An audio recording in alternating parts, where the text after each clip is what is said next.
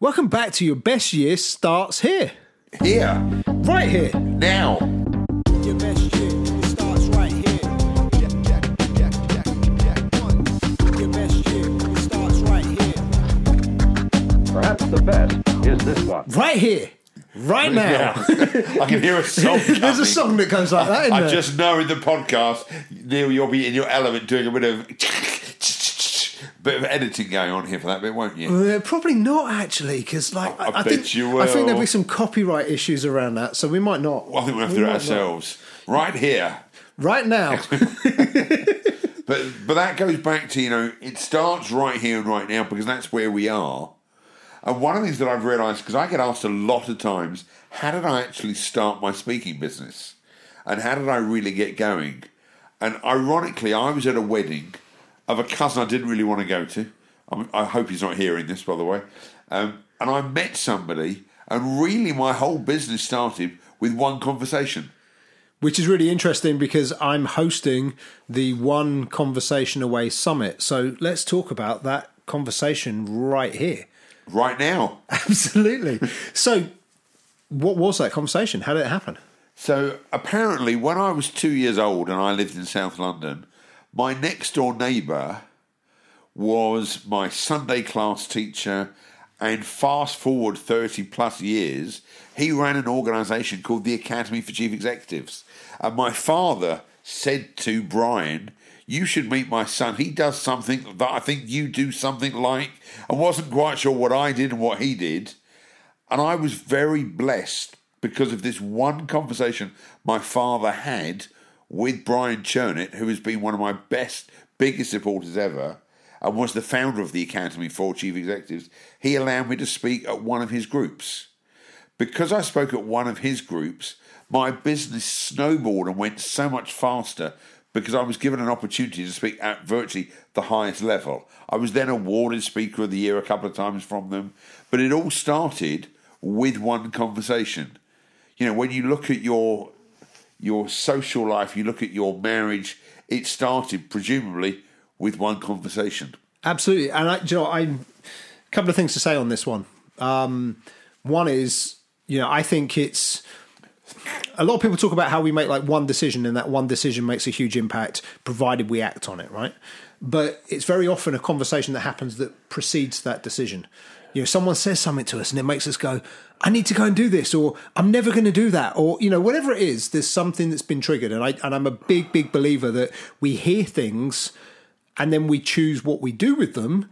But depending on what decision we make, it's very often that conversation that triggers something. Now, you say about having been at a wedding when you had that conversation? Literally half a mile from this house.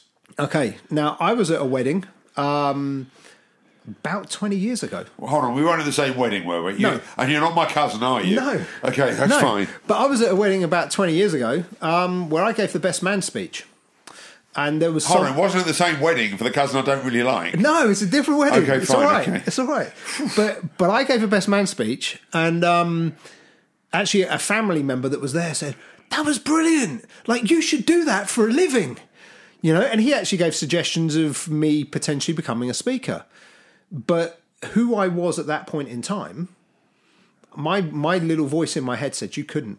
They're going to laugh at you, and how are people going to judge you, and you're not good enough. And that's interesting because that's the one conversation you had internally, which is what I talk about, the internal coach and the internal commentator. So it's not just the one conversation, I guess, that we have externally. It's also the one conversation we have internally. 100%. And I think it's also the conversations that spin off from the one conversation. So, we have the one conversation, it maybe gives us an idea and we go, that's a great idea. But depending on who else is in our lives, when we tell them about it, they're like, hey, yeah, right, who do you think you are? Or they'll encourage us, they'll be our supporters. But depending on who you speak to and what you say. But here's the other thing. I think 20 years ago when I had that conversation, I hadn't really got my head around the fact that this could be a career. So there's someone saying it to me, I'm like, I don't know how that works. I was looking at what my life was like at the time and I couldn't see how I could transition from one thing to the other. Little did I know that 20 years later, it would be a big chunk of what I do. But, in that moment, it was like, nah, I'd love to, but I can't even begin to understand how. And you also went the route of, I can't see how it could happen, instead of, somebody's seen something in me, so it is a possibility. So which goes back to decide on the what and the how will show up. Absolutely. Instead of, because I can't see it right now, let's wait till it feels more comfortable. Absolutely. Which is what we all do, by the way. Yeah. We'll go back to picking up on your conversation in a sec. But for me, the other thing that's interesting is, and I think this is probably part of it, was at school, I was always the kid that was being told, sit down and shut up. Sit down, shut up, sit down, shut up, sit down, shut up. And although I wanted to stand up and speak up, I'd be told to sit down and shut up. So did you think your name was Shut Up when you were 11? Because I thought my name was Stop It. Until I was about 11 years old, until I realised I did have another name when I went to secondary school. But until I was 11, I thought my name was Stop It. Yeah, well, I mean, I kind of got into a few bits of trouble at school, but a lot of it was because I liked to talk. Was it because you were late? Speak. I did have a detention once for being late. So, yeah. And incidentally, in my secondary school, you got a detention for being late after you were late. I think it was either 10 or 20 times. So it's not like I only did it once. So, yeah. Or twice or 3 times in this case. So, but what was I saying before you distracted me? See, my brain's gone off in a different direction. Yeah. I was told to sit down, shut up and all that kind of stuff. I had a school report that says Neil has the ability to go to university, but is more likely to go to prison. I wasn't being given necessarily the support that would have driven me to do what I now do. But that said, there was always a rebellious streak in me. And I think that's actually what led to me doing what I now do. It was like, actually, you tell me I'm going to do something, I'll show you I can do the opposite if it's what I really want to do.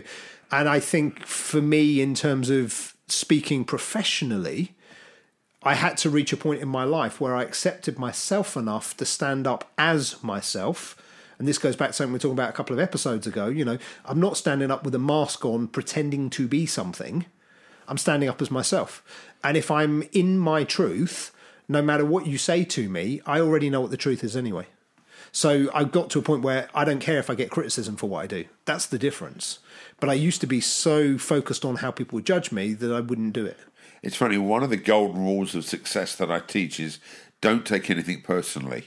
And the minute I say that, people go, yeah, but what happens if it's negative feedback? But I say it's also positive feedback.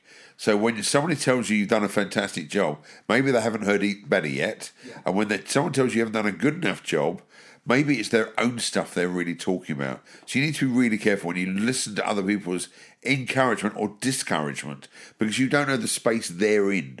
The only space you know you're in is the space you're actually in yourself. Absolutely. Which is why that conversation you have with yourself has to be inspiring or empowering, or it's to look at what's the truth. And most of us don't know what the truth is. As a point there, actually, there's a brilliant book that I love, and you may have read this as well, called The 4 Agreements. That's where it comes from. Yeah. So, anyone that hasn't read that book that's listening to this or watching this, highly recommend you go and read that book. And that book basically talks about not taking things personal, being impeccable with your word, always trying your best and not making assumptions. I don't think it's in that order, but those are the 4 things, right? And I think if you apply that, and sometimes it's easier said than done, but I think if you can apply that in your life gets better. And we have a 5th agreement called TTTTF. Tell the total truth faster. And that's internally as well as externally. So if you follow the 5 agreements, there's a chance of your life working. So when you have that one conversation, you know you're in integrity, and you know that the people you're listening to know your truth.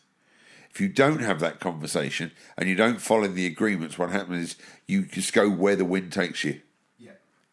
So what one conversation have you had recently that's changed your wind, that's changed your sails to go in a different direction? We all have them, right? Well, what's yours? Mine? Yeah. There's been several. I mean, I think one of my... It's funny. This isn't recent. This is a few years back. But I was saying to somebody recently, how conversations with almost no words can change your life. So, for example, there's been twice in my life where I've heard a very, very short sentence that's been life-changing, and it's gone, Neil, I'm pregnant. That is a life-changing sentence, and it's got 3 words in it, right?